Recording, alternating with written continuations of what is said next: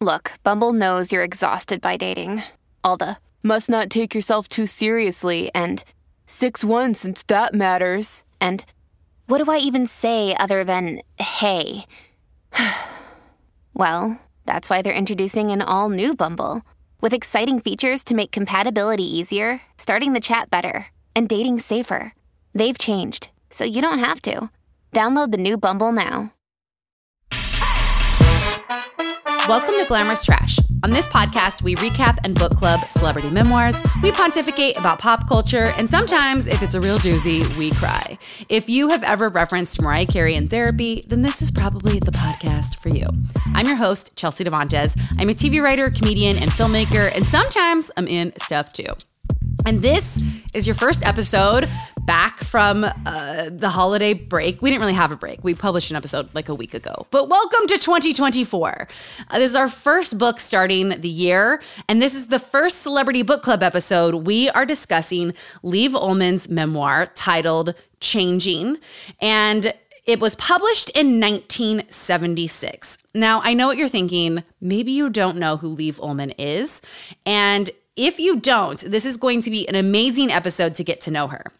And to give you a little backstory to this episode, you may have noticed that every episode we dropped in December, and this one, was a, quote, classic memoir, in that it didn't come out, it wasn't hot off the presses. So we were reading and book clubbing books that had been out for a while, including this one. And that is because I had a project for a long time that I thought I might have to take 2 months off of the podcast to do. And so I had been slowly banking episodes throughout the year where I would hold on to an episode in case I could, basically I spent the whole year last year thinking like maybe on Monday I was going to get on a plane and move for 2 months. And it just kept going back and forth because why? We love Hollywood. It's the best business. And so long story short, that date never came. And finally, in December, I said, we must release the episodes. They were all so good and lovely, I thought at least. And I said, just put them all out and we'll take a little break over the holidays. And this is our final last memoir that we were holding on to, last memoir episode. And what is so wild is that we recorded this episode exactly a year ago to the day it's dropping. So 1 year ago is when me and my friend discussed this beautiful book. And so this episode has a lot of New Year's, New You energy to it. I found it to be the most lovely, inspiring, kind of spiritual conversation. And also Liv does give us the gossip. So that is what this episode is. I hope you love it as much as I loved talking about it. And I also think it's just a really nice way for me to launch into 2024. We have dropped our episodes. We're starting new. We'll bank new ones. It'll be great. So let me tell you a little bit about Liv Ullmann. At one point, she was considered one of the most famous actresses in the world and is still currently an international icon. She is a Norwegian actress who is in a ton of Ingmar Bergman films, and their relationship is very, very famous. Now, the way I would describe this book is like you go walking towards the ocean, but you don't fully walk in, and you just stand on the beach and you let the water just like hit your legs and it goes back and forth. Like that is this book. It's very lyrical. It's poetic. It's all over the place. I think it's going to be a perfect conversation to start our new year. So let's dive in. I think we're alike in that life is what we're here for. I do not want to arrive at the end of life and then be asked what I made of it and have to answer, I acted. I want to say that I loved and I was mystified. It was a joy sometimes, and I knew grief.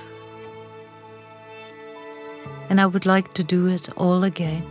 We are talking about Liv Ullmann and her memoir with our incredible guest. You know her as Alexis Castle on Castle from her latest movie. She's starring in Agnes on Hulu. You can also catch her on Rookie. It is the incredible actress Molly Quinn. Hi, Molly. Hi, Chelsea. Thank you so much for doing this. I'm so glad you asked me to do it. I really love the show. So yeah, I'm excited to be here. Oh, thank you. Thank you. Well, you and I met, we met in such an interesting way because when we met, I thought I already knew you. I was like, no, I know you. And you said, no, this is our first time meeting. And I think it's because through your partner, I'd heard all these stories about you. And I think also online, I'd followed you guys so deeply that I truly believed as I stood across from you at my own wedding that we were already good friends. Which is a level of delusion I'm thrilled to have accomplished.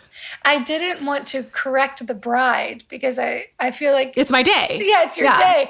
But I was also like, oh, I can't, like, I've listened to too many stories where people, like, keep up, like, a small lie that gets out of, out of hand. Yeah. Yeah, and I was like, I have to stop this here, and it'll be fine. And it was, and you were so It totally sweet. was fine. And thank you for letting me come to your wedding. Like, Are you kidding me? I mean, I'm so glad you guys were there, and I had this, like, pivotal...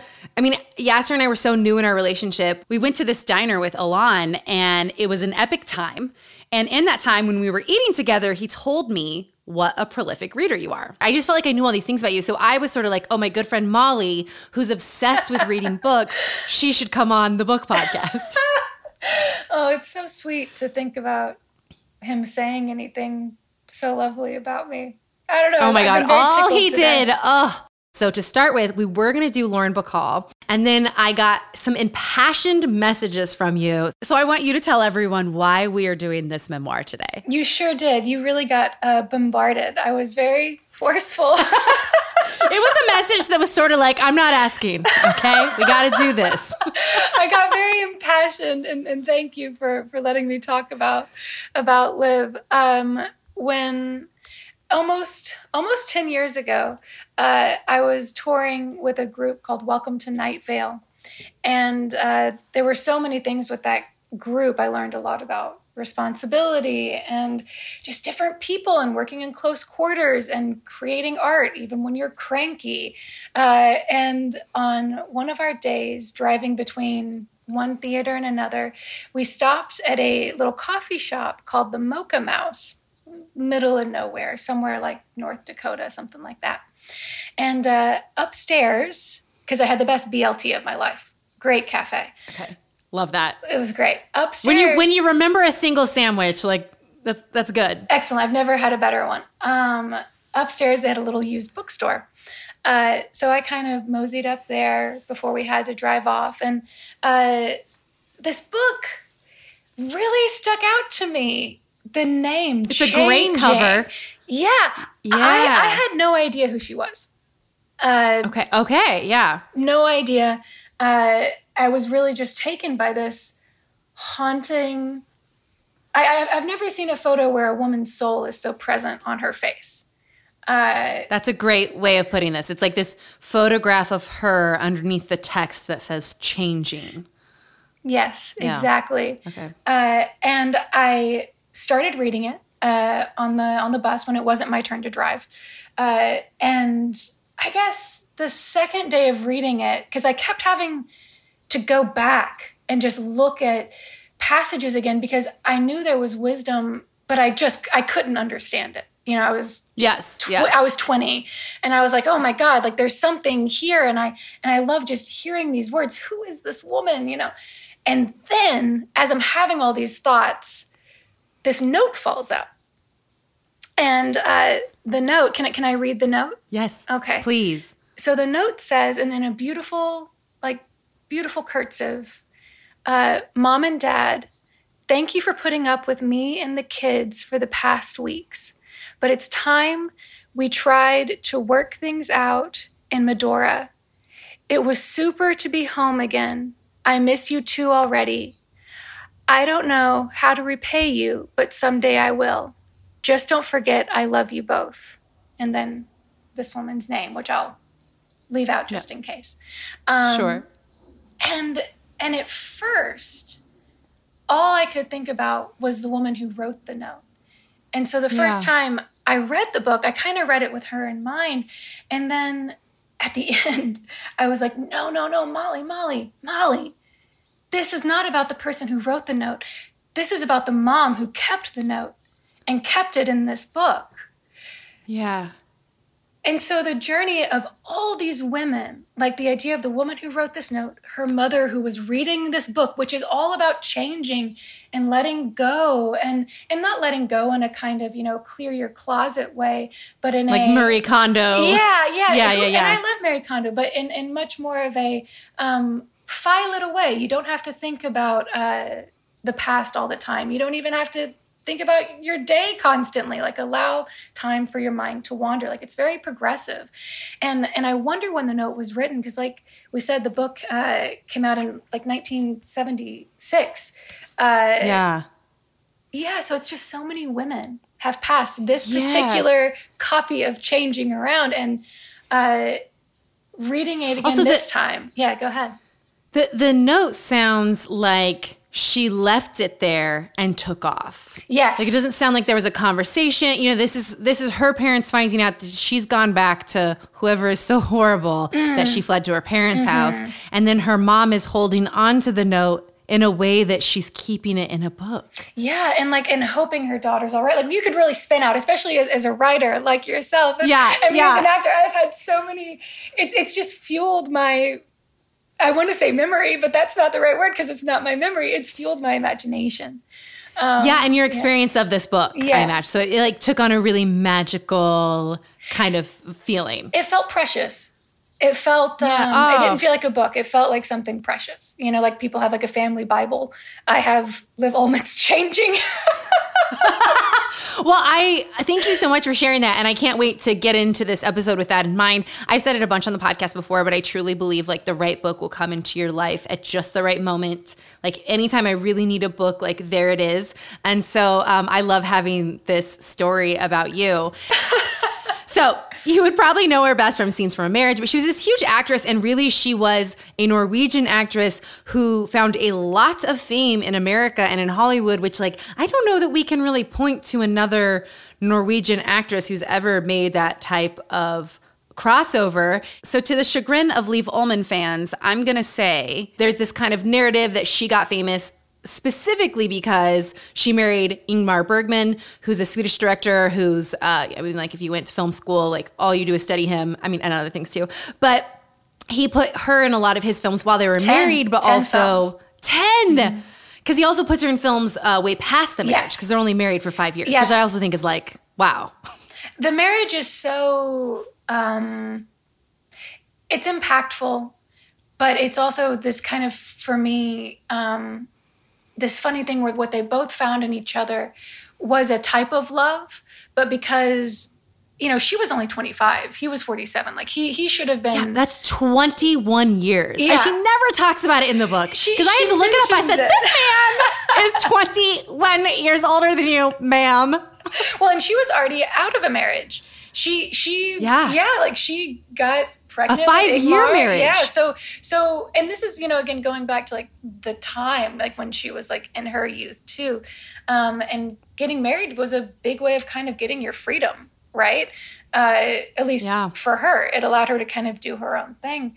But I do believe, and when you watch interviews of Liv, and, we are kind of getting one side of the story, but I do find her to be a pretty reliable narrator, or at least she's kind. So I choose to believe it. I've never heard her really just talk a bunch of shit, about Ingmar. But I feel like there's a little bit of tea in the book, and I can't wait to get to it. But it's only a little bit, so it makes it extra juicy. Like, because she is so kind, and then there's a page of like, here's 3 names for you. Yeah, it's I can't wait to get into that.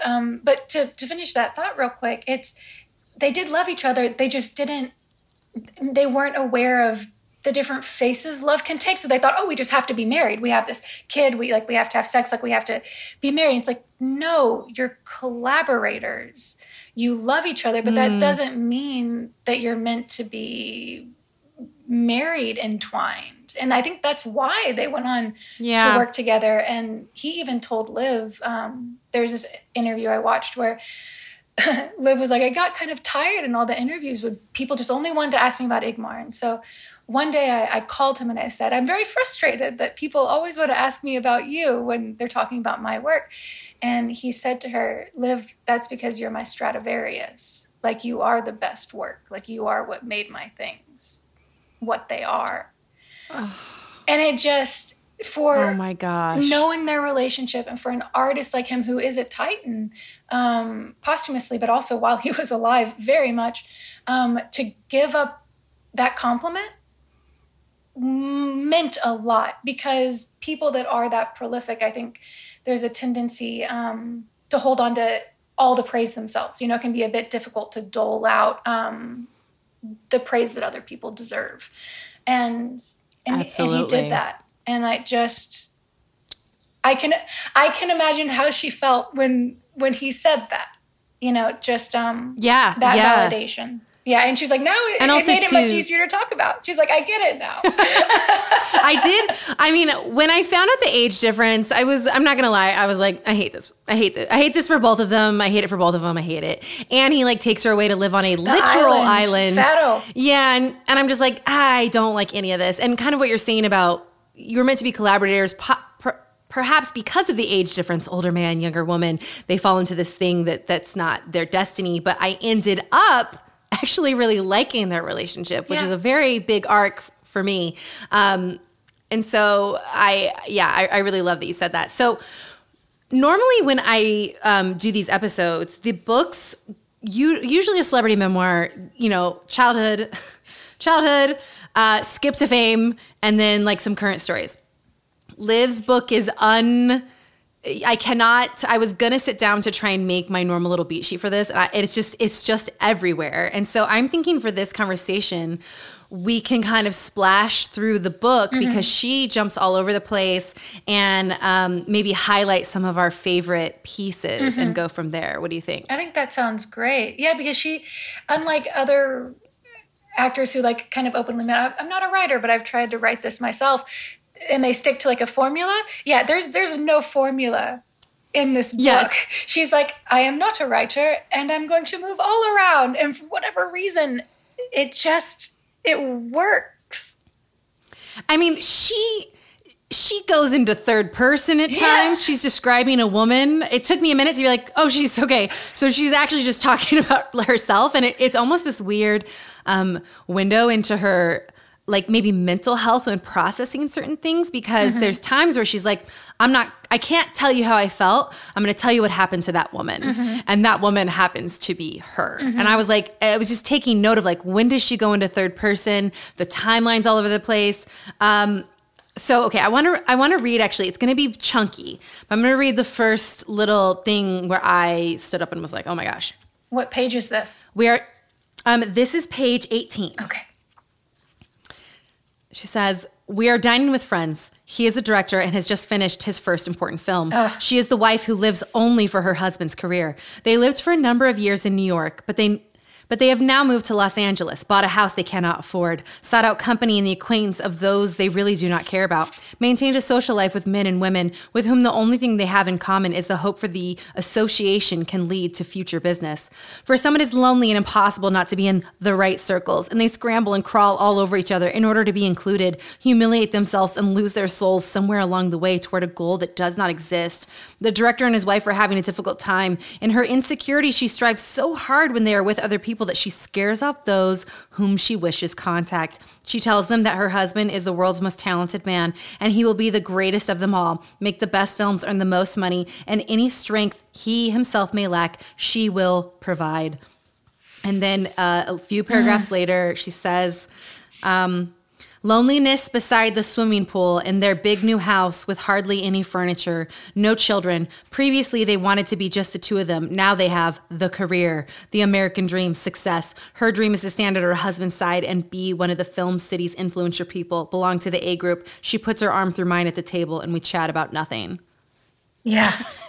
I mean, scathing review of this lady, first off. Yeah, well, and of a certain Hollywood crowd as well. And I'll tell you, I completely agree with her. I've had, like, and I think that was one of the things, and I'm so glad you brought up this chunk.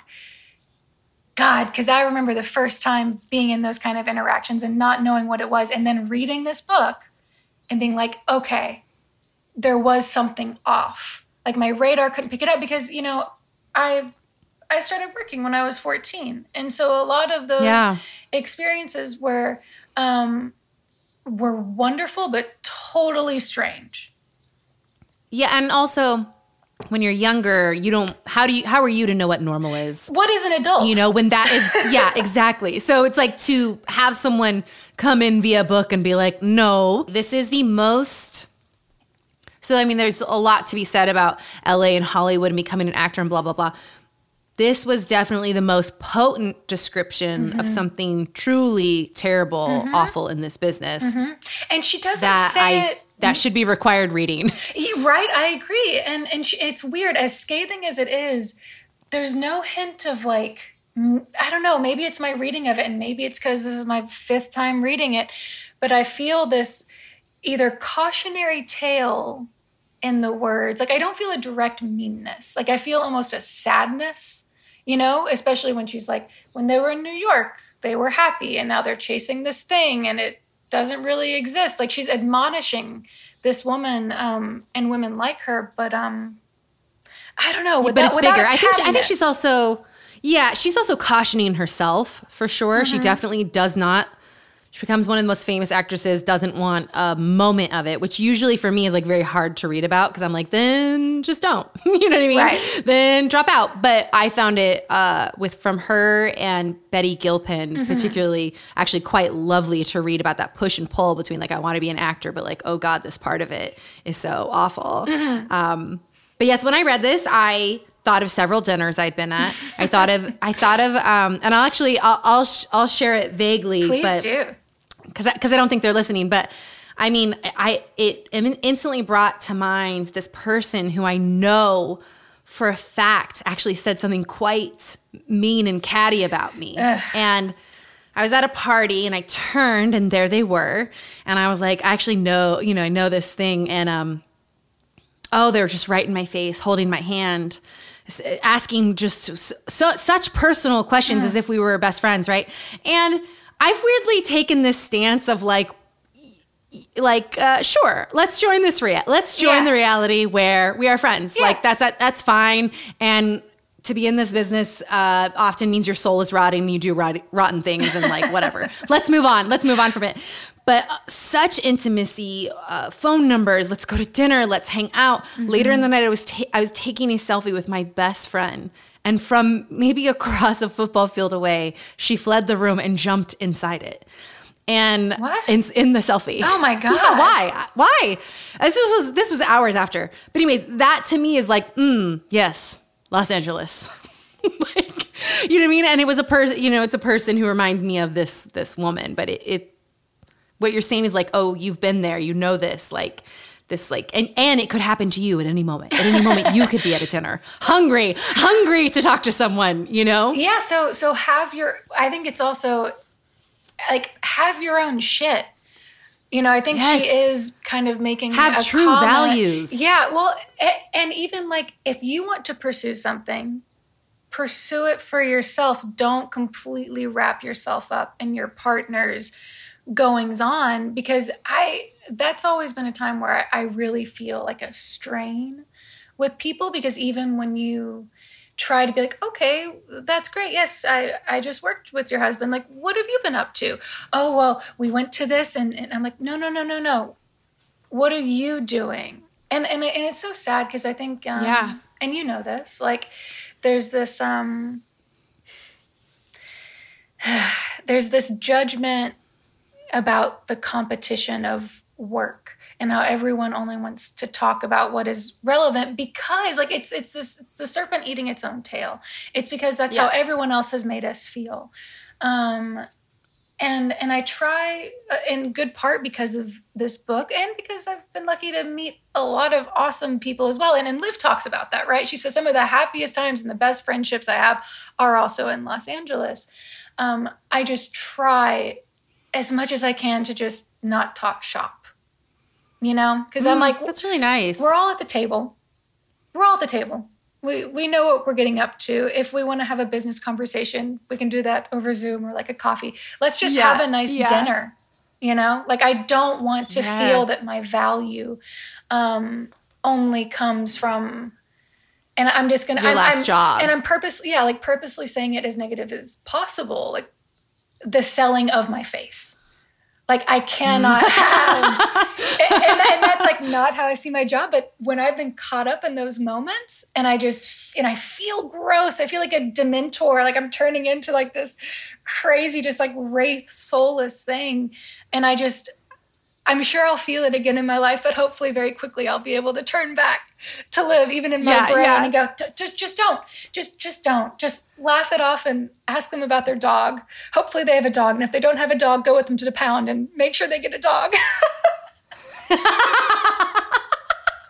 I think that's so beautiful. And it really is. I can imagine reading this at a young age. She ends the story, so I can't call them chapters, but it's like every little piece is like a page and a half, and or 2 pages, 3 pages, and she ends this one by saying, "I shudder to think of meeting her in 10 years." Yeah, and I'm just like, Jesus Christ. Yeah, I was terrified by that too. I knew exactly what she meant, as I'm sure you do. Like it conjures that image of like, oh, that's going to be a skeleton walking, it's just, there's not going to be anything there. If you only care about this like, for lack of a better word, rat race. Because I don't think it just applies to Hollywood. I think it applies to really anyone who's just really running the gauntlet of like work. Absolutely. Okay. Then this is where I had to call Liv out, and I'm curious your feelings. Can't wait. Liv is definitely like, that lady's fat. This woman's fat. Like, where is this? It's all over the book. It is because I guess I have you're talking about like the women on the island. The women on the island, but also like there's this woman, Karen, before we're on the air, a narrow bed. I wondered how Karen's fat body could get any rest on it. That's her nanny as a child. Yes. Tough. Yes. Very tough. And then like later, and again, like it doesn't feel like it's an overtly malicious. It does feel like she's like, I'm being descriptive. Right. Which, has its own things. But then, I have complicated feelings because of other things I found out about Liv. She's in an interview and they ask her questions. Am I a good mother? Do I live alone? What do I wish to make of my profession? They almost all ask me what my attitude is to women's lib. I try to put into words why I believe that all division of people into groups just increases our difficulties, making it harder for us to understand one another. I believe we can easily over-empathize our differences. Insisting on them is merely to classify what has already been classified to everyone's detriment. I shudder to think of what would have happened to the child Mozart had he been a child today. And I said, Liv, are you coming for the women's lib movement? And then later in the book, she has these like incredible passages on equality between the sexes and gender equality. And they're extremely feminist passages. And then today on Instagram, I saw this beautiful video she made about the women in Iran and how we have to stand up for their rights. And she actually cuts off a piece of the front chunk of her hair because that's like a symbol of grieving. Yeah. And so it's so interesting to read in the book her being like, those women's lib hippies dividing the country, when I'm like, I know for a fact she has a feminist heart. Yeah. I think the branding of feminism got really overtaken with negativity, like just from like a political standpoint. Like I think they won. It's kind of how like, Republicans are better at running campaigns. Like, it's like it's shitty. And I think even the smartest women can be, and I'm just talking about women because that's what we are, and we're talking about a woman, can be susceptible to that, and not. Yeah. Like I remember, like fully honest, coming from Texarkana, Texas, coming to LA, doing this stuff. It took until I was dating Alon, and it was like I was young when we were dating, so I was like 22 when we first went out. it took till just about then for me to detangle what I had been told feminists were and discover what they actually are. Yeah. Like I would say that I had a feminist heart, but never would have identified as feminist. Would have had this, and like that's because my mom is awful and fuck the South. Cultural norms. Yeah, and, like the years you were in. Exactly. And some of that I think can be true with like, I don't know what was happening in Norway in the 1950s and 60s. But I can assume, and like you already said about her feminist heart, like giving her the benefit of the doubt in that way. Because it took me a minute to come around and recognize like, oh no, this has just been propaganda that I've been saying that this is a bad thing. Yeah. And I got swept up in it. And I think you're totally correct, especially like, let's even just say, 1976 when it's published. So, we're right in those years when she's writing these words. Definitely the campaign to paint women's lib as these women who, I'm saying this because I've heard someone from this era say these exact words to me of like, women used to want to kill men. Right. And I was like, I don't actually think that was on the agenda. Maybe that was like a person. But so I do think, they very successfully were like, they want to kill all men. And if you're a woman who wants to sleep with men, you can't state you're a feminist. You certainly couldn't be a big famous actress. That being said, I was still a little mad at her. I get it. We expect more from Liv. We expect more because she is she offers so much. Ways. Yeah. And yes. And about like the description of bodies, like, man, it's just I feel like women have been fucked over since the beginning of time to characterize ourselves based on our physical appearance. And I do not know when that will end. I will probably be dead, but as long as it happens at some point, I will be really happy because it just feels like we've accepted shackles that whoever gave us the ideal picture of a woman put on all women, Yeah, absolutely. Absolutely.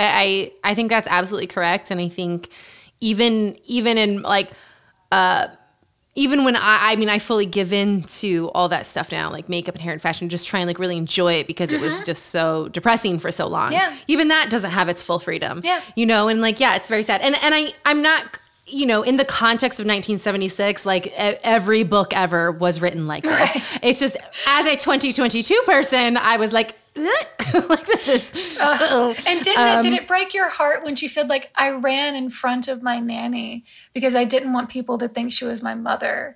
And I know now that probably broke her heart. And I was just like, it's that thing of like, you can't be mad at what the child did, but I so appreciate that she thought about that at all, that she didn't just completely forget it, because that would have been okay too. But I don't know. I like that she feels guilty. I like that. And also that she had those like, and when you feel guilt as a child, I feel like you remember it forever. Yeah. And so she kind of knew, she was so aware of what she was doing as a kid that she also felt the pain of it. There's also a lot of, nannies in this book, in the way of like she's raised by a nanny, but then also later she, when she has her child Lynn with Ingmar, they have a nanny, and she wants to ask the nanny if she can push Lynn around in the carriage, but doesn't want to make the nanny feel bad, as if she's doing a bad job. She just started, and so instead she walks the dog. Yeah, exactly. But I was like, ooh. She's also worried about the dog. She's worried about, I think its name is Pip. Like she's worried about her dog feeling left out. Yeah, her heart is so large, when she's saying like she feels torn between Ingmar's study and then hearing Lynn cry and racing across the house to be with Lynn and then feeling guilty that she left Ingmar and wanting to give the love that she so desperately wanted to receive when she was young. And in a way, like I'm just kind of realizing this now, I wonder if to her, because her father died when she was really young. And she very honestly says, like, I don't have memories of him. I remember I think she says like a brown coat and like a hand, like holding his hand.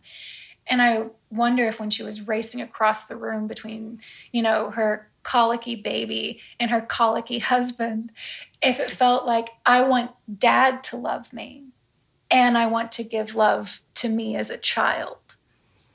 So painful. Yeah, and just feeling like, I feel like this has to be a common feeling of like there's just not enough of you to fill everyone else's needs, and then your needs are left last. And also she's still very young in this moment. Very young. She's 25. Like by the time she divorces Igmar. Yeah, so I mean she's speaking when she's 22 or 23 as she's that's so tough. Oh, no, I'm sorry. Okay, we're going to get I think she's 30 when they divorce. Still, she's incredibly young. Okay. I mean, she meets him when she's, it's hard. She doesn't list dates and times. She's not giving you intros, outros, context, not her bag. So, honestly, who knows what time it was. Okay, we'll get into more Igmar later. Then I have this thing called Celebrity Book Club Drinking Bingo. It's on the Patreon if you want the actual bingo card. But Henry Kissinger is in this book. And believe it or not, he's a fucking frequent guest in Celeb Memoirs. And I've never once seen him listed as possible war criminal. He is only in these books as like a god. Yeah. And in this one, he's a god, and he's her date one night to some event, and her handbag breaks during this big date. Yeah, I looked up pictures of them. I was like, I want to see a picture when her friend said her handbag was broken. Like, I want to try to find those pictures.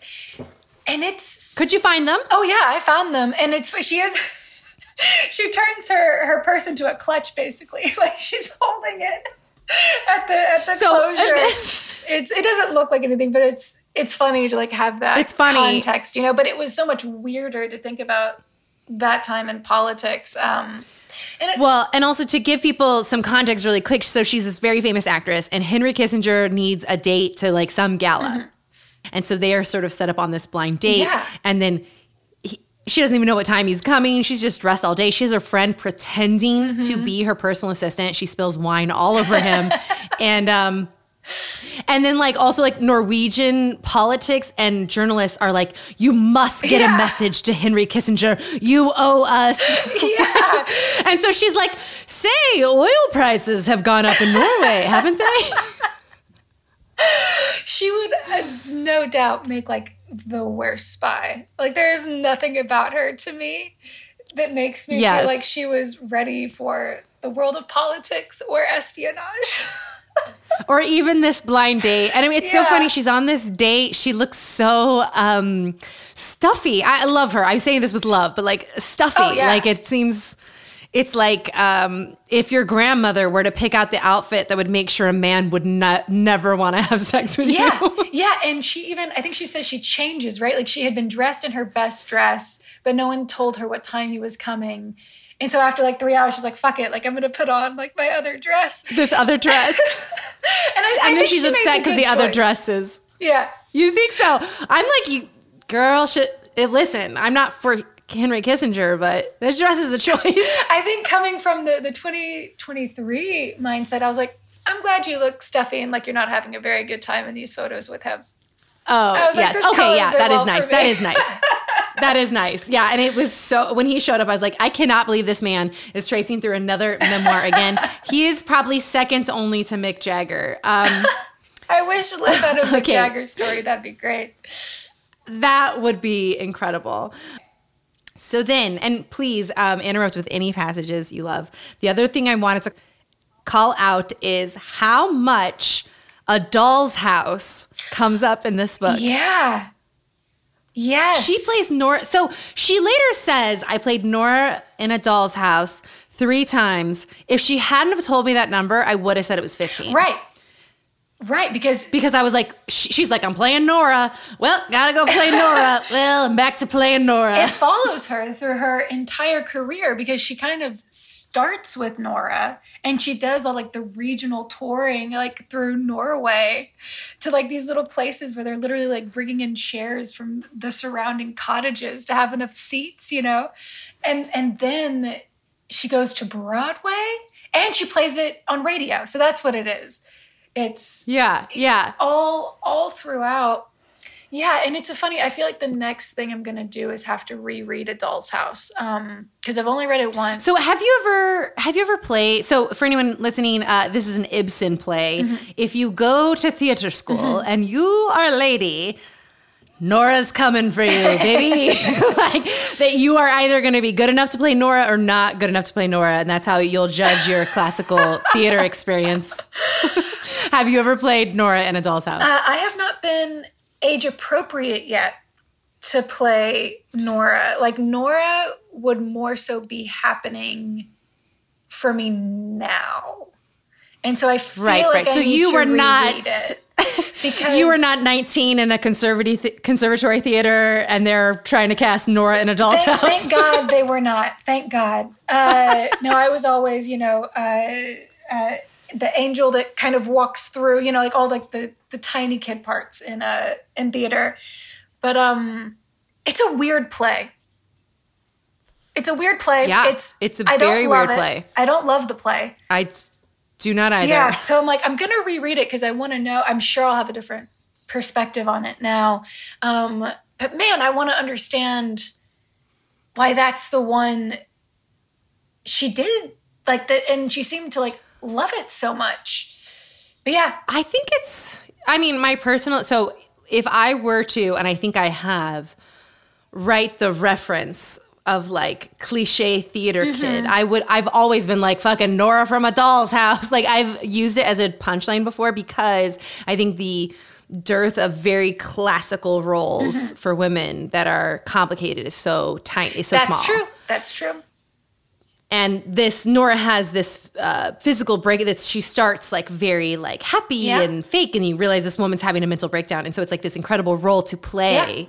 It's just it's funny. She's always playing Nora. Like it is about Nora because in my head I'm like, well, when was Tennessee Williams like Cat on a Hot Tin Roof? Like when was that written? Wasn't that around the same? Or like Sisters? Yeah, and or any of the Lillian Hellman plays like the Little Foxes and those. And it's like, there probably was some difference in also what was translated into Norwegian, like so many things. But even when Lillian Hellman, a little to the side, but going off of like the Cat on a Hot Tin Roof reference, like Nora is truly the lead of that play.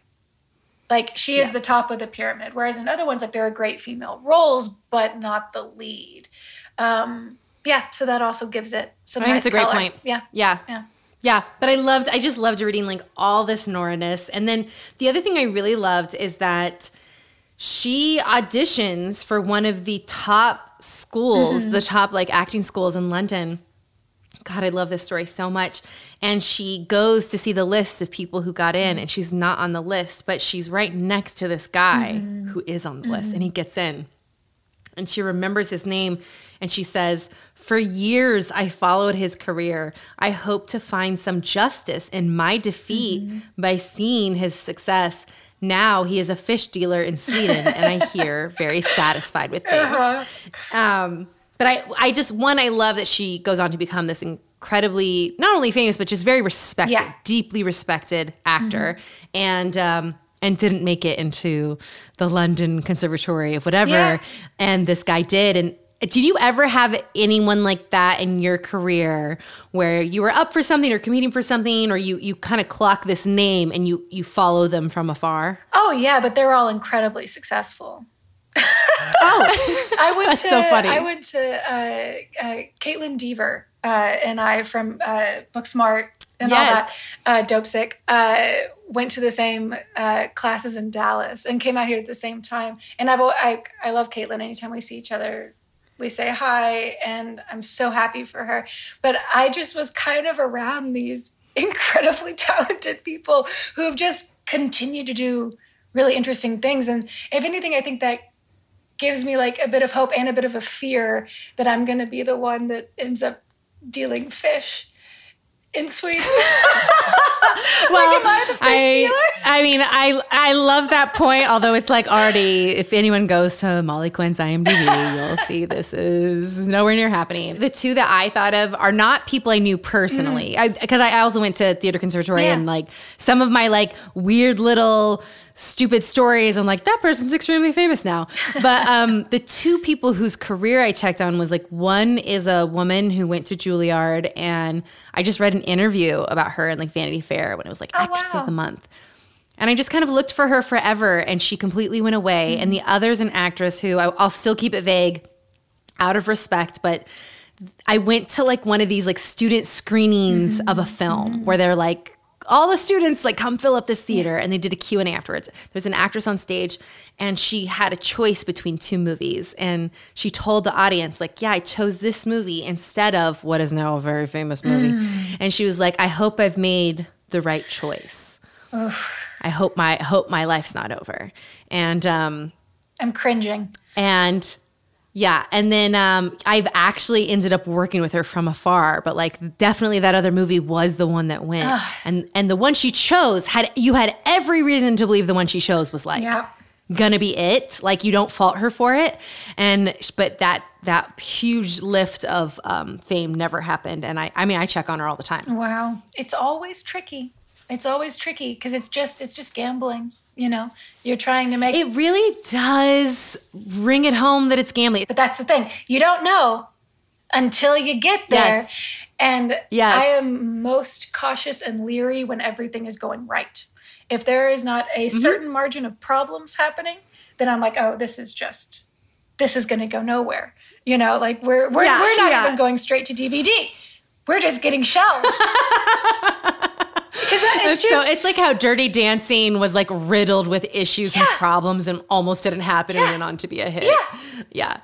Every time, that's so funny. you know, like when you like honestly, I feel like it's every time. You know, like I love the story of Legally Blonde when like they made it for nothing. Like she didn't take any money like to do the part Reese Witherspoon. She just did like everything back end and was just like, well, who the fuck knows what's gonna happen? And she woke up, I think it was like the day after the premiere, and everyone was like, it worked. Like the gamble worked, and that like huzzah moment, because it is just gambling. It's just gambling. Which is wild because money is your livelihood, but what you're gambling with in acting is much higher stakes. Hopes and dreams. Your soul. I would say your personhood. Who am I? Let me gamble with who am I? And you roll it. And it's also what makes actors such beautiful, magical creatures because you live through that and then deliver upon it. I mean, it's huge. Yeah. And are you willing to, get back in the ring after you've been knocked down? Those are always my my favorite people to be around. Because to me, it just means you've had a career. Had a film that did well, had one that flopped. Like you just keep going, and that's how you know. It's a career and not a job. I love that. And you know what? My little bit of Legally Blonde goss is that there was originally a different ending, and the ending it ended on like the love story of like it's like her kissing him or whatever. And when they watch the movie, they go, "This is not a love story. This is like her story." And they film a new ending. Isn't that amazing? And so if you go and watch, you can see like the wig's different. Like everything's like a little ajar. But I love that. How amazing to watch a whole movie and be like, you know what? This is not about a love story. This is about this woman like taking her life back. It shows to me like people actually thinking about the movie and not trying to hit a list of targets. You know what I mean? Yes. I love that. Yes, absolutely. And now I have another reason to watch it, which, twist my arm. I know. I was like, I'm going to go watch it again. So then we get into, I think, the Ingmar Bergman chapters, though sometimes he's got a name, sometimes he doesn't have a name. So what I'm about to read could be someone else, but she did have a kid with him. So I'm going to say, we both had broad gold rings. Both were shy when we stood in the shop choosing them. We told the woman who served us that they were for someone else.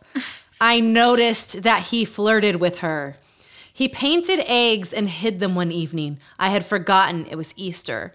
Once I told him that I thought I was pregnant but didn't want a baby.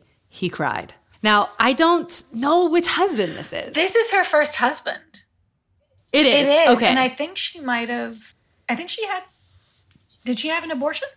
I have no idea. That's, I feel like, how on this reading I interpreted that. Because she says, like, I'm pregnant, but I don't want it. Yeah, which means I didn't know if that was like, I don't want it, but then I had the child. No, that she... Yeah, okay. Yeah. Well, what's interesting, I think you're right, because then a few chapters later, she says, and I know this is the first husband, she said, many years ago, when we had decided to be divorced, we sat holding hands in the marriage counselor's office. He asked why we wished to separate if we were such good friends. Just for that reason, we replied cheerily. We stood in the street and said goodbye because I was going to Ingmar in Sweden. Yes. Which I'm like, so this is an affair, there's cheating, like none of that's in the book, you know what I mean? Right. But I'm like... But it's there.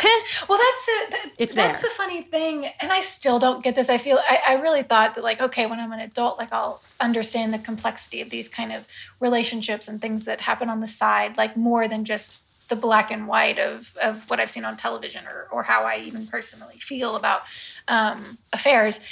But I still don't get it. Yeah. Because I think she was. I think as soon as they started filming Persona, I think even if they didn't, like, jump into bed immediately, like, they were emotionally involved with each other, you know? Yeah. But she doesn't really talk about it, except for B.B. Anderson saying, like, you shouldn't, I don't think you should. You shouldn't date this man. Yeah, you shouldn't marry this man. And then she does. But then she's like, and that's what I love, like, and I want to read more about B.B. because she sounds like a really just incredible woman. And I know she had her own awesome career, but how she was also just a really great friend because she gives the advice. But then when she sees that Liv is all, you know, starry-eyed over him, she races ahead with the cinematographer to give them any type of time alone. And as long as there's not You're right. She's such a good friend in this book. Yeah, like as long as there's not actual, like, physical harm, like because if you're worried about that and you run off, that's not what I'm talking about here, because that's not how it was. She doesn't think it's the right thing, but her friend has to make her own choice. And so she's going to be the good friend. It's like walking that line, you know, of like, I'm going to give you advice, but I'm also your ride or die. So it's the perfect friendship of, like, she did state what she thought was right. She didn't hold it in. She said, I don't think you should do this.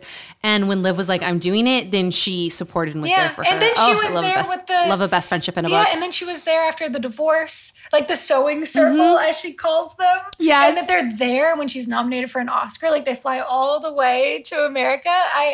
I feel like over the past year or two, I've started developing, like, or seeing my circle. And so I loved focusing on that this time, where it meant more to me, because the first time I read this book, I didn't really have a lot of friends. I didn't have girlfriends. I remember so like I said, when we read this book, I was like 20. And a few years later, like I was like 23 or 24, I was like driving up to my house up Coldwater Canyon, and I thought to myself, oh shit, if I don't make girlfriends now, it's going to be too late. I have to start making friends. I got to sow those seeds. Uh-huh. And I jumped on it, but But what's interesting is that you said just now that circle's coming together too. So I mean, like, it takes a long time to find your people. Exactly. Sometimes. Well, that's what I meant. Like, a lot of those people are the ones I met then, but it's not until, like, a friend is a friend, but the sewing circle, that coven of women, comes from years of friendship before folding into that kind of spiritual communion that only women can have with women. Yes. And so that's why I was like, I gotta jump to it. What did you do? Because this actually comes up a lot in our Patreon, in the comments, and just talking about friendships. So did you have a gal in mind? Were you like, this is how I'll make friends? Or did you join groups? Did you have a plan? What did you think to yourself? It's a great question. And as I'm thinking about it, it feels like it was a combination of, like, three things. One, there was a girl I had my eyes on. But I do have to add an extra layer of complication on this, which is, like, I came out as bisexual when I was, like, 18. I always had to ask myself, because it was very important to be like, what are you, it's only been very complicated in my experience of bisexuality. And I was like, no, like, because it's more wanting my girlfriends to feel comfortable around me. I don't want them. Which is also so tough that you feel that pressure, you know. I just want them to feel comfortable around me. And I don't, because I can be a little wolfish, and my friends kind of discovered that, like, when I, like, I gotta grin and I'll openly, like, look. So it just was important for me to know, now is the time to look for friends and not be afraid of friendship. I was really, really afraid of friendship. I didn't feel like I deserved it. I think for me, the sexuality of it, like, really, for a long time, it was the only way I felt worth anything, because I didn't like something to trade on. Exactly. I didn't understand unconditional love until I was 24, when I met Alon's mom. Had no idea, didn't know what it felt like. So I'd already, like, started the friendship process, but there's been a lot, because once you recognize, like, oh shit, I never had this, then it makes you very angry, or made me very angry at how I had been raised, because I was raised to believe that love was transactional. Yeah. So that was complicated. But so recognizing that I wanted it, and that I wanted friends, not any weird amorphous changing relationship. I wanted true blue friends. There was a girl I really admired in my acting class. I had admired her for years. She had been in a lot of shows that I loved. Like, I thought of her as, like, a real actor. I was like, oh, like, she's a real actor. She'll never want to be friends with me. But so I finally came up to her. She was wearing a shirt that had, like, a fork, a spoon, and a spork. And the spork in the center has, like, a sad face. And it's like, I don't know where I belong. And I just... And so I just started talking to her about her shirt, and we, like, arranged a coffee date at Starbucks. And I think at that time, I think I told her, I think I was just very honest of, like, I'm really nervous. Like, I don't know how to do this. Like, whenever I tried to make girlfriends, like, my mom would, like, shoo them away. Like, she was incredibly controlling. So I'd never, and because I couldn't pick my friends, like, she would want to kind of place me with people, and I didn't trust her taste. I had no one, because it was like, if I'd rather be alone than, like, I have no control, so I'm not going to let you pick my playmates. I'd rather just be alone in my memory palace than do that. I don't know why, but it was probably, like, a self-preservation thing. And I was probably embarrassed. Like, I was embarrassed that I was raised in an environment like that, and I didn't know how to bring people around it, you know? Yeah. So I was honest about that. And this first friend A, totally accepted me and is, like, still by my side. What an ending. It's really great. And then also, like, picking other group activities. Like, I started going to Training Mate. And that's how I kind of met some of the other, like, core girls in my group. So anyway, it was a combination of, I think, honesty, preparedness, and then putting myself out there. I thank you so much for sharing that, because not only is it so viscerally, also sobriety, you can feel and sobriety. I would have just been starting my sober journey right then. Yeah. Molly, what a tale. Okay, these are, I think you just gave us so much beauty, but you also gave tangible, actionable steps, which your girl loves. Me too. I like it. I love the poem of Liv Ullmann, but I also I wish she had a list. Then I need there. takeaways. Yeah. Totally agree. Okay. So let's move back into the Igmar section, which is called Islands, because she's literally locked away on an island. Okay, this feels like a good time to take a quick break.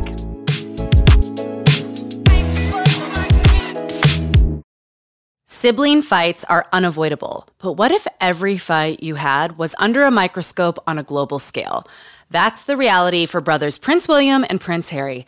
They were each other's closest friends and allies since the death of their mother. But that all began to crack as they married and took wildly different approaches to their royal duties. Wondery's podcast Dis and Tell is hosted by comedians Sydney Battle and Matt Belisai. Each episode unpacks one of pop culture's most iconic celebrity feuds, and they recently took a deeper look into the real reason William versus Harry started. It's actually much bigger than these two brothers, stretching back into the history of the British monarchy. Did their feud start with the royal family's mistreatment of Meghan Markle, or was it something that started much earlier? Follow Dis and Tell on the Wondery app or wherever you get your podcasts. I started this podcast because I have been obsessed with memoirs my entire life. And I can't believe it, but I got to write my own. And it comes out on June 4th, and you can order it right now. The book, I was asked to describe it, and I said, it is an absolutely harrowing, traumatic memoir, but funny. So if that sounds good to you, order it. Let me give you some topics that are in this memoir. A female best friendship breakup. How I got my break into Hollywood. When I found out my dad was not my real dad. The time I dated a magician. Are those last two related? Who's to say? Read the book. Growing up in Utah. Growing up around cults. How I got into therapy. Listen, I could keep going. Each chapter title is a different woman's name in my life. Some are heroes. Some are motherfucking villains. But you know what? A villain and a hero, what are both of those things? A leading role. And we do love women in our leading roles. So pre-order the book. It matters a lot. I linked everywhere that you can buy it in the show notes, but go anywhere. Also, I am reading the audiobook personally. So I'm personally narrating it. So if you like this podcast, get my longest podcast ever. And the audiobook is also available for pre-sale everywhere you get audiobooks. And thank you so much for listening to this podcast. You are the reason I got to write a memoir. So thank you so, so much. Okay, let's dive back into the episode.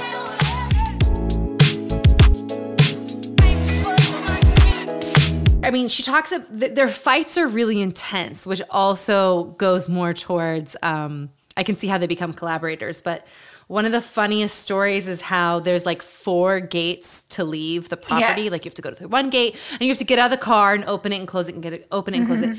And so when they would have these fights, she'd be like going through like 4 different gates. Then you have to like go to the edge of the island. Then you have to catch a ferry on the hour of the hour. So if you're having a fight like late at night, how do you get on the ferry? They have to take the ferry across, then drive another hour to the airport, and how she would leave and be like, I'm never coming back, and make it through all the gates and even make it to the airport sometimes and no longer be mad and turn around and come back. And one time in their worst fights, he schedules a helicopter to come get her. And he's like, Liv's grandma has died. You'll be coming to the island, and like she needs a speedy departure. So a helicopter's on the way. She goes to pack all her things. She's like, I'm leaving you. And he's like, yes, you are. And then as she's packing, he just sits there. And then she sits on the bed and he's like, don't go. And she's like, okay. So he has to call the helicopter and be like, her grandma's better. Don't come. All to say though, too, there's not really, the only thing to say for their breakup, because there's really no specifics, is that they're just not meant to be together. And the age difference and the life difference is just, that's what it feels like to me, because she never says like this specific thing happens. She just sort of says, and then one day one of those fights happens and she really does leave and she really doesn't come back, and that's that. Yeah, I think it's so funny how endings can be prolonged like that. It's very hard. Well, it's so funny because they didn't make a clean break and it didn't end.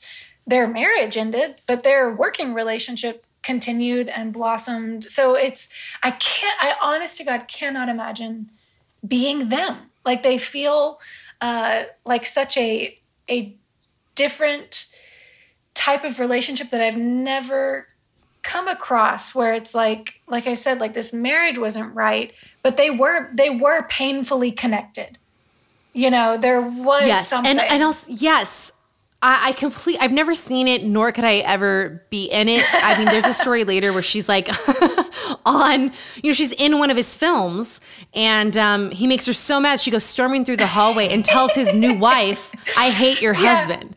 Meanwhile, all I can think about is new wife being like, Okay, so I'm sorry, what? You're casting the mother of your child in your film? You'll be spending all day long with her? I guess I'll come to set. And then she comes storming at me like, I hate your husband. That's a lot. They had their own relationship because she talks about how welcoming the new wife is when she returns to Faroe Island to drop Lynn off, and how the working relationship with divorce and a child and a new partner can either go really well and it can be seen as extended family, or people can be, sometimes rightfully so and sometimes not, be really caught up in the narrative of, I was right, they were wrong, we all hate them now. Yes. Yeah. And that's just choice. Absolutely. Absolutely. And there is a section, and it's a short one, on 172 that I did really like. And it goes, sorrow turned, if you like, into joy. I think some experiences are less frequent now, but I live a more harmonious life. That is how it works for me.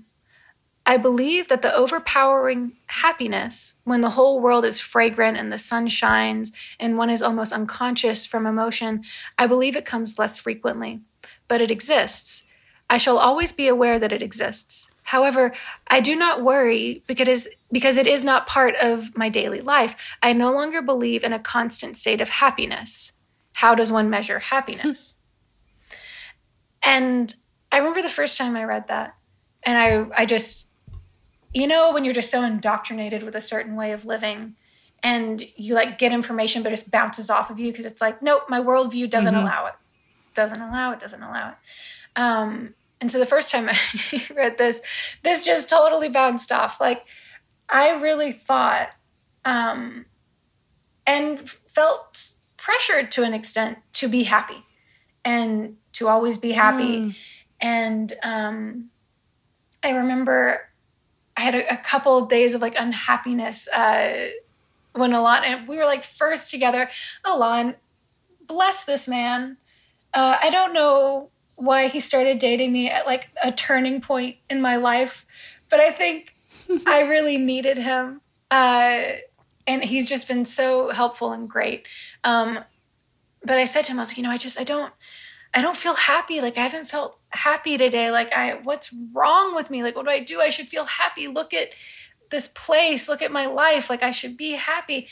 And Alon was like, well, how often what do you expect? How often do you expect to be happy? And I was like, well, every day. I should always be happy. And he's like, okay. He's like, well, yesterday, how did you feel? Were you happy at all? And I was like, yeah, I was really happy when I took the dogs for a walk. I was happy for an hour, a couple hours. And he was like, that is more than most people feel on a daily basis anywhere. This, and it really took some of the pressure off. This idea to constantly be sunny, and reading the passage this time because, I feel more even too. I was like, yeah. And also if you're in a constant state of happiness, you experience no happiness because there's no ups and downs. Without a bad day, it's that thing of without the clouds, you can't appreciate the sun. You need the rain to make the trees grow. It's that balance. And, yeah, so I liked that passage a lot. Now, I don't think I have, if I have encountered that idea, I have not been ready for it. And I even read it in this book and did not take it in. I think you saying that now, and it's so funny to imagine Alon saying that too, because he's such a joyful human, know. I mean, I know he's also, but I'm saying he has a lot of energy and a lot of passion, and imagining it coming. That's a really, really potent and important, I think, idea to hold. The same thing with happiness with me, where I've just conquered so many demons and I've just come so far, and there's just so much good stuff in my life. And so when I am unhappy and experience maybe extreme levels of unhappiness, closer to depression or panic, I'm also extremely angry with myself. And I have this inner child. This podcast is getting real therapy, which I love it. But I have this teenager in me who's like, you fucking moron.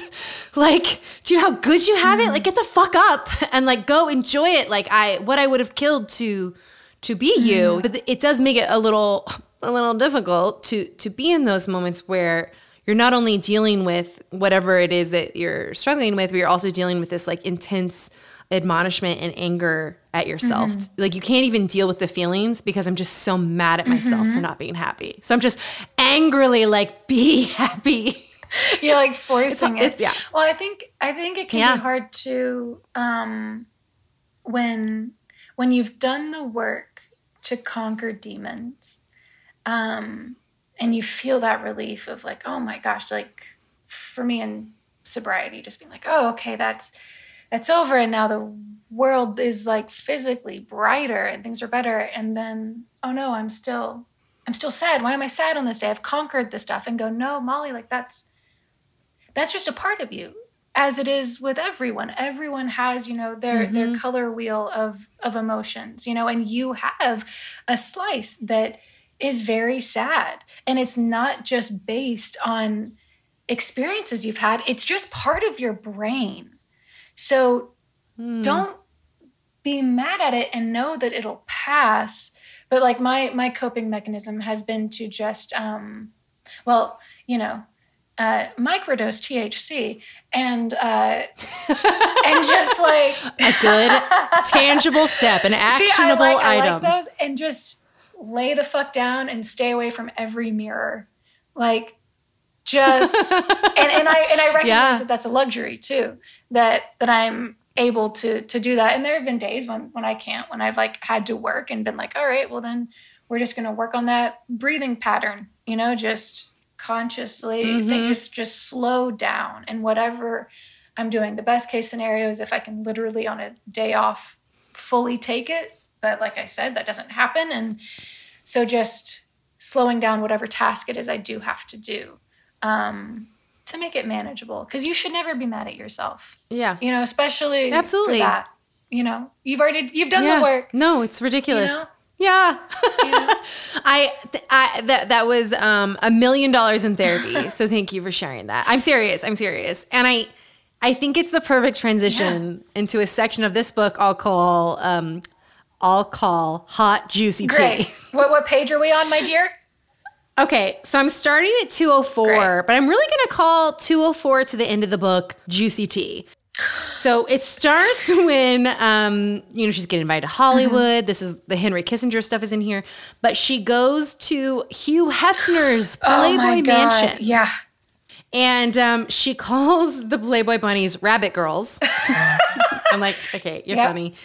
And but I would say the two takeaways I had from this is that she says, we look at films. Oh, yeah. A dog makes love to a girl. Yeah.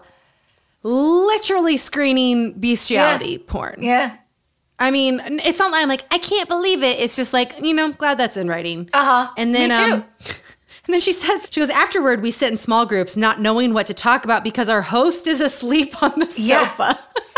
And I do love that dumbass pajama man is being outed for who he is. Love you know what I mean? Gross. Just like a fucking a sleepy predator. I love how gross she makes the Playboy Mansion feel. It is like a true take on like, this place is super gross and there are people fucking in the grotto and I'm sure 100 more. Like that is not a hot tub. That is just a hot jizz pool. You know what I mean? Like there's no water left in that grotto.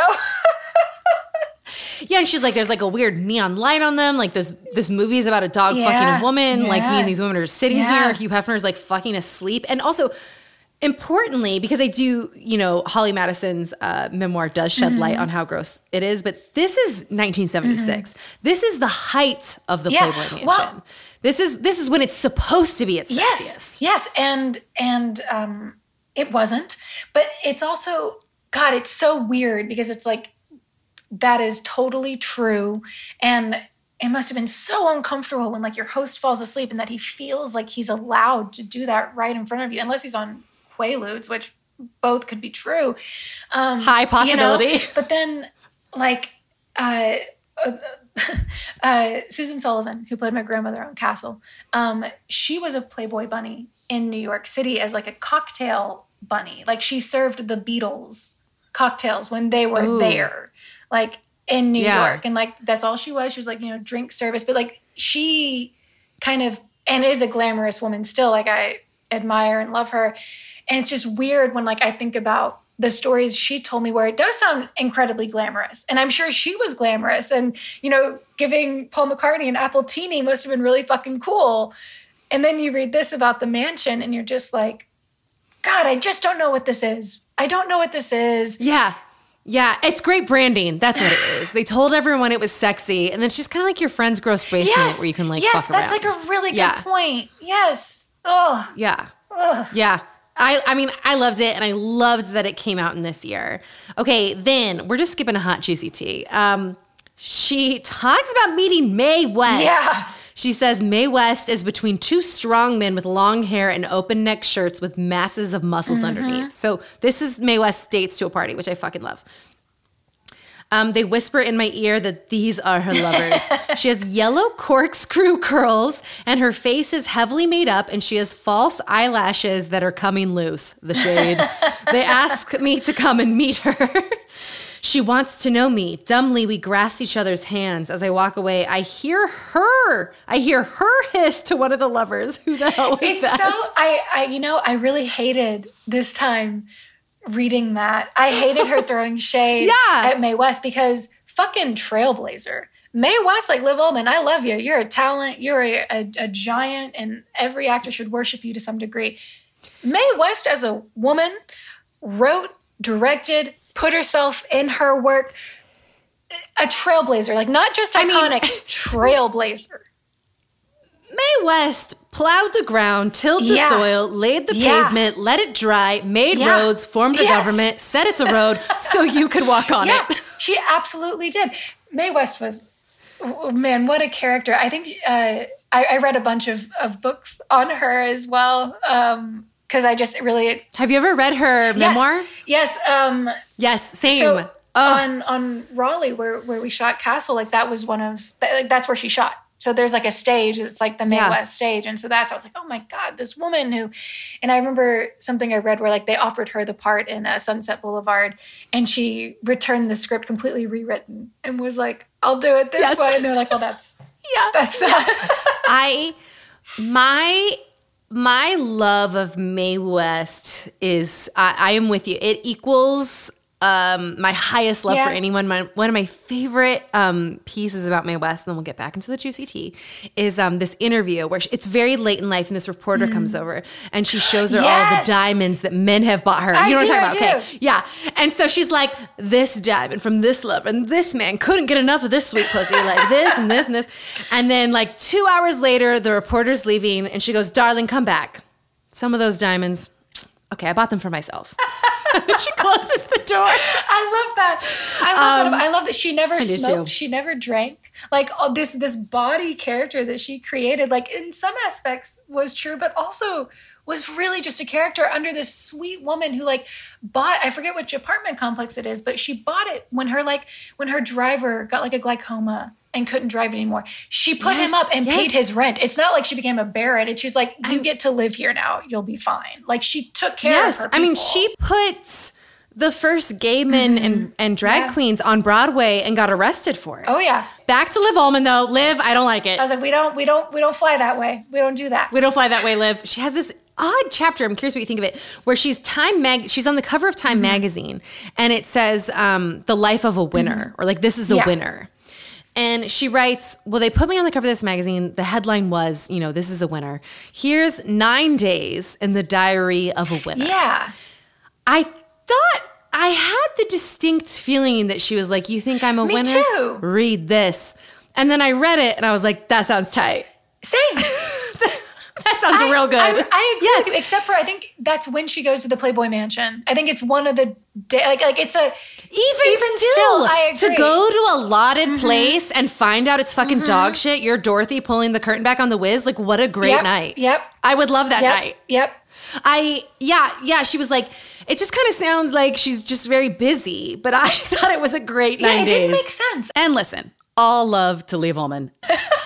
This bitch at one point lets us know that for Christmas she had 9 Christmas trees. I do not understand the Christmas trees.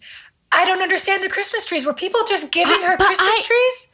Why? Yes, And this was the chapter where I was like, Liv, I don't think we're the same woman. I don't think we're going to hang out. I'm not in the sewing circle personally, but she's like, I'm in Hollywood. I have 9 Christmas trees. I'm like, the space alone.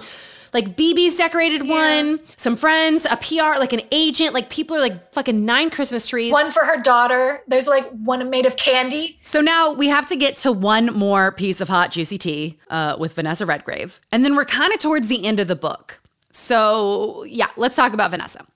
Vanessa Redgrave rings my doorbell and talks about revolution for 2 hours without once looking at me. I begin to feel nervous. She never lets me get a word in. She asked me to write a check. They're going to build a school in London to train new revolutionary leaders.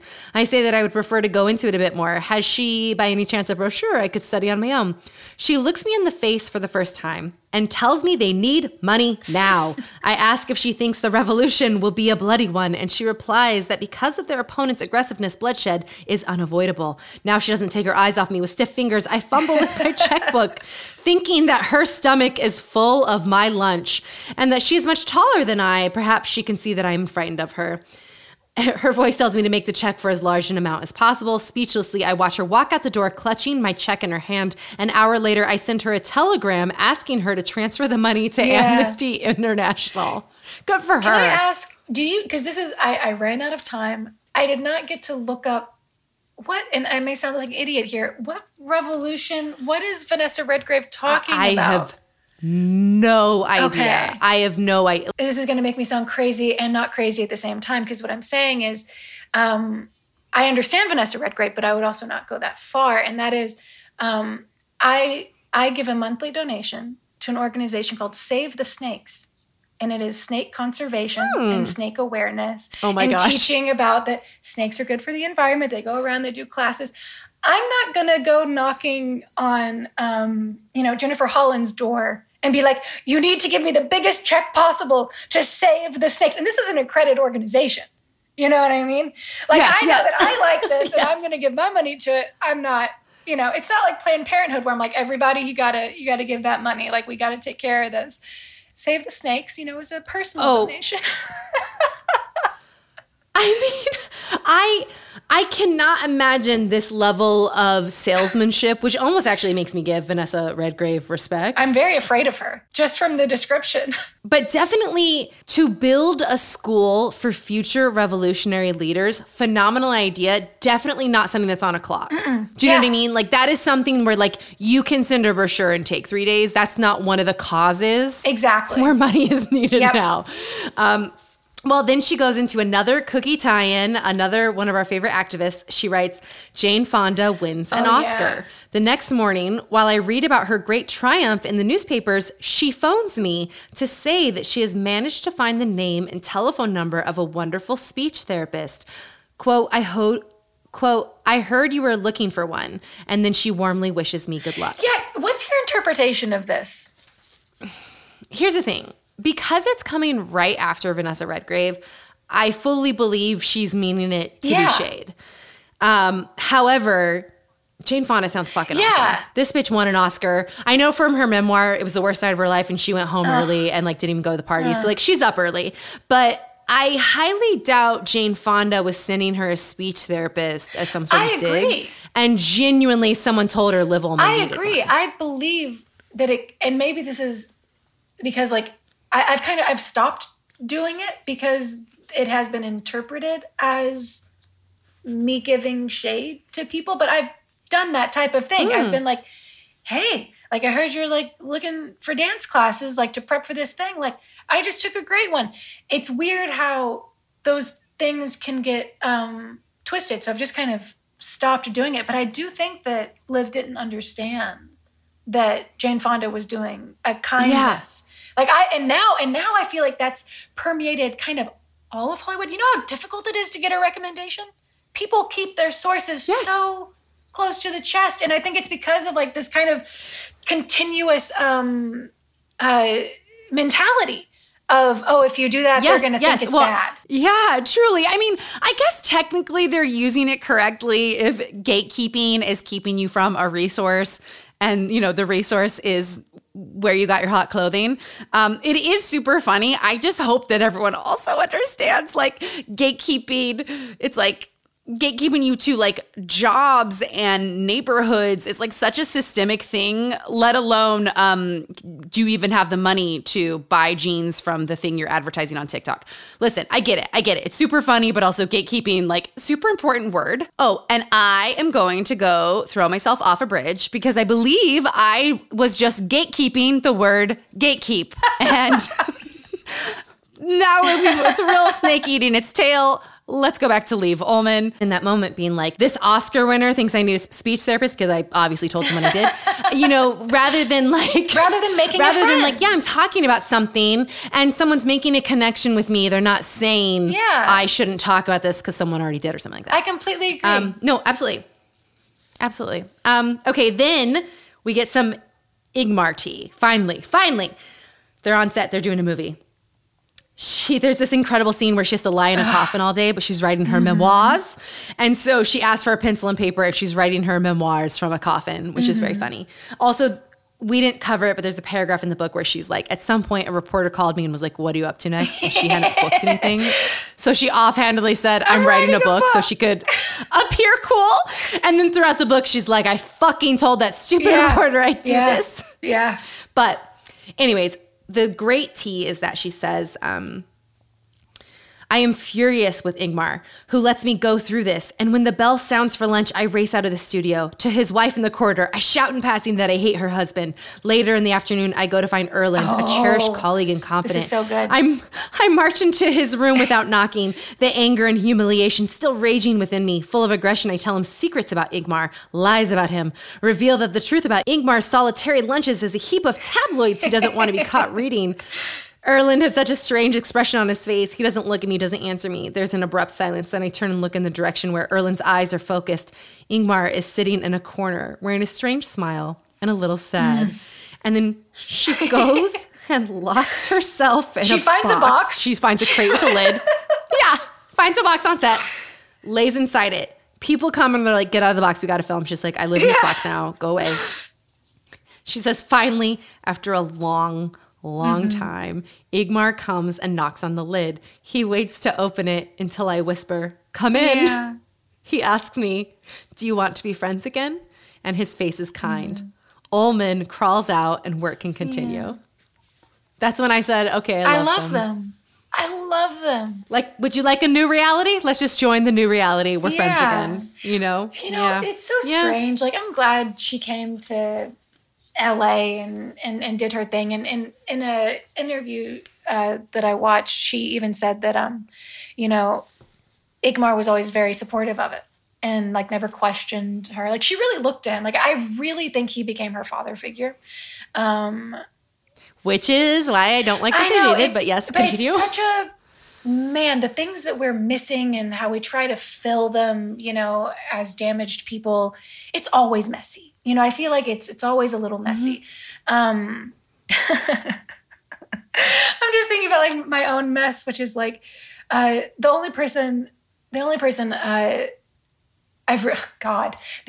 I've really hated is my mother. And Alana and I don't fight. It's something we need to work on because I think fighting is healthy. But a couple times early on when we'd fight, I get so mad at him. I'd go, Mom, you don't know what you're talking about. And he would be like, what the fuck just happened?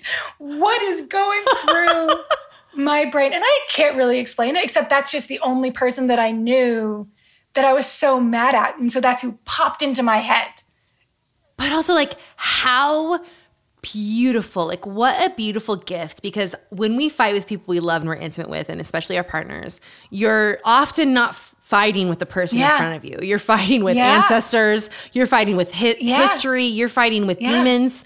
And to actively call out like, oh, I'm fighting with you, but I'm also fighting with my mother right now. All the fights I never got to win or that I never got to have, right? Yes, they're happening yes, now. and I'm bringing all that bullshit to this fight, and now we can work through that as well, but it's not just about like, you're late right exactly. now or something. And so it's, the point is, I am fallible. I am messy. I think everyone is messy.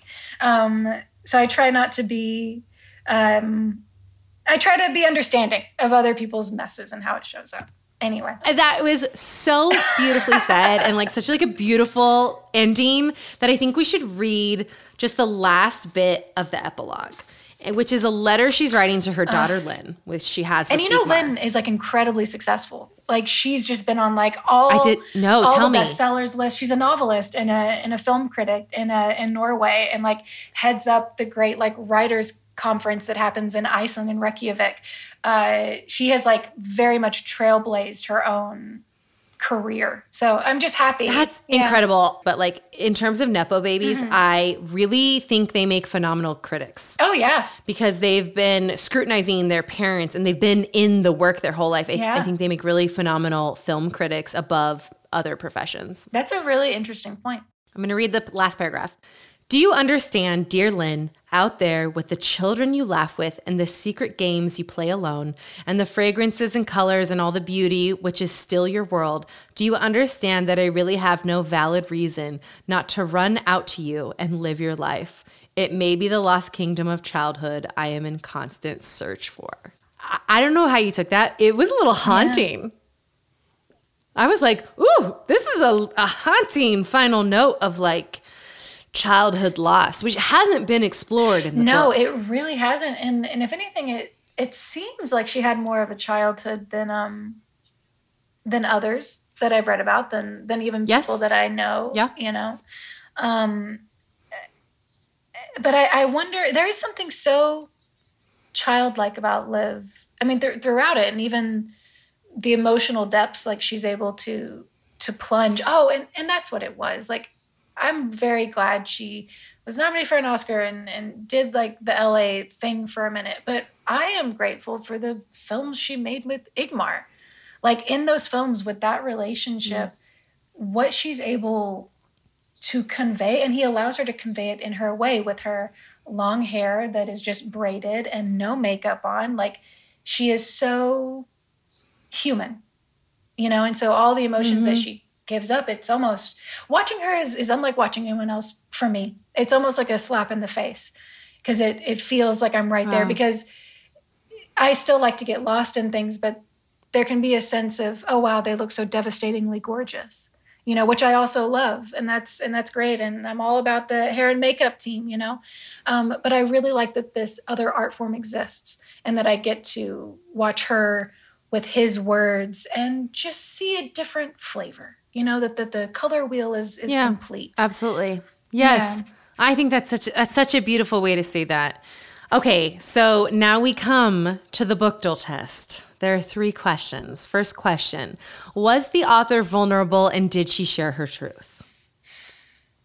Man, I feel like she shares a truth about life, but not necessarily a truth about herself. Like this time I read that, I was like, I can't tell what the you that you're protecting. Like I do feel like, and that's also her right. But I don't know if I can say that she was honest about herself. It feels like she wrote a book about, this is more a book about a life philosophy to me than a book about a person's. I agree. Like it's parts of her soul. Like I think she's a very soulful writer, but I think she protects her innermost self. So that's beautiful. That is beautifully said. And our last guest, Debbie, said something about after we had stopped recording, but it was this thing of like, I don't actually, she was saying like, I don't want your vulnerability, and I don't, because I know it comes at a cost. So that's not something I seek, which is interesting because I do seek vulnerability because I want it. Because I want it and I like it. And I respect it. But she's not wrong. It comes at a cost. Yeah, totally. And I would say, yes, not vulnerable, but did give a truthful perspective on life. But she was just like, no, you can't have me. And that does feel very Liv. Yeah. Okay, second question. Was it entertaining to read?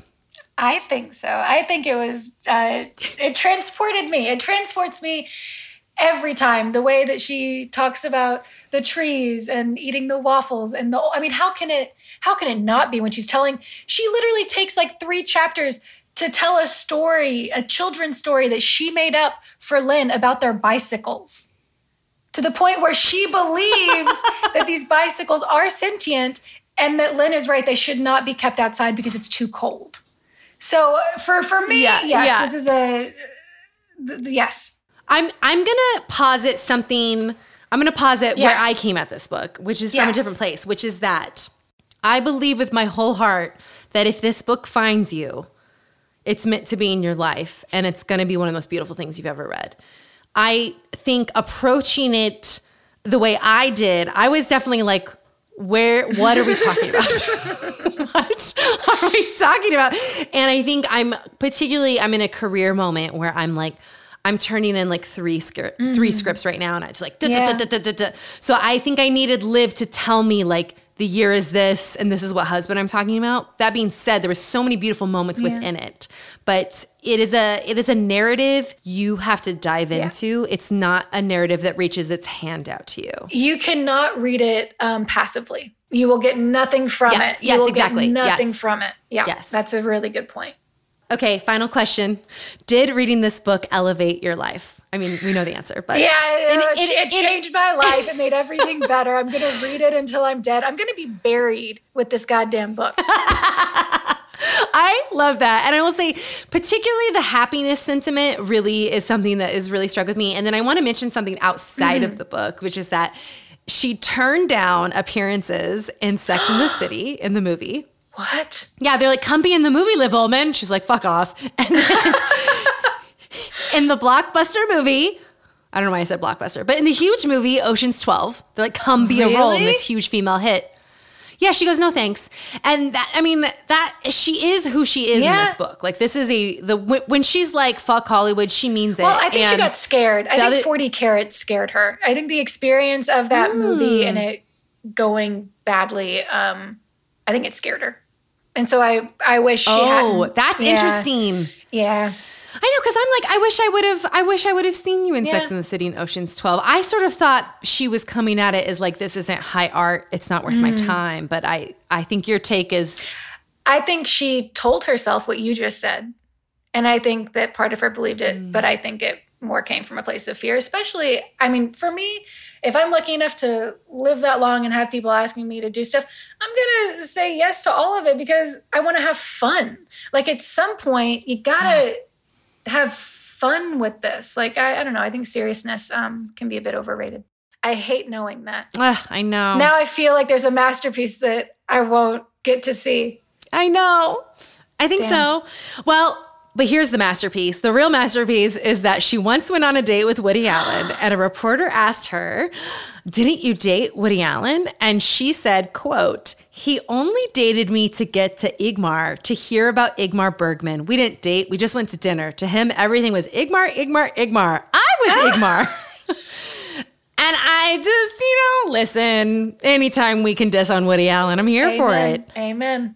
Molly, thank you so much for coming on. Please tell everyone where they can find you, follow you, support your work, anything you want anyone to know. Well, thanks for having me on. And thanks for letting me, guys, this is my fault. I really wanted to do this book. So thank you for coming along for the ride. I'm so glad you did. I'm I'm most active on Instagram at Molly Quinn. Yeah. And then I'm also on Twitter, Molly Quinn 93. And I'm messing around on TikTok with the same name, Molly Quinn. And then, just thank you for having me on, Chelsea. This was, I got to talk about a woman in a book that I really cherish. So thank you for that opportunity. That's all for this week's episode. If you have something to say, you want to talk back to this episode, or you have a question, or maybe you think you have a difference of opinion, join the book club. The book club is on Patreon. We have a chat, and there are so many cookies in the chat. We talk about the episodes, we talk about book recommendations, we just talk about our lives. We break things down. It's super fun. It's on Patreon. You can join for as little as $1 or $5 a month, and then just download the mobile app and you can chat all day long with us. Also, if you join Patreon, all the episodes are ad-free. So we started running ads. If you don't like that, join our Patreon. We send you a podcast feed with ad-free episodes and everyone comes to your phone. You would also get all of the bonus episodes. And there are so many great bonus episodes. You get all of that when you join our Patreon. And if you're a super hardcore cookie, we have a live book club on Zoom once a month. It's on Sundays. It's so fun. Sometimes we dress up, we chat about the episodes. No reading is required. If you want to read along, it's so fun, but also most people just listen to the episode. And then we chat and hang out and check in, and a lot of really deep friendships have formed. It's the best. A big thank you to our podcast producer, Kate Downey, our executive producer, Jordan Moncada, our sound engineer, Marcus Hom, and our amazing assistant, Jaron Padre. I also want to thank our friends over at Pattern Brands. They are our product partner, and they keep me and my guests just rolling in the cutest tiny spoons and candles and so many other cool things. And Paquetto, I genuinely love our product partners. I love them so much, so go check them out. Everything is linked in the show notes. And if you have questions, go to the Patreon chat lounge, and I'll see you there.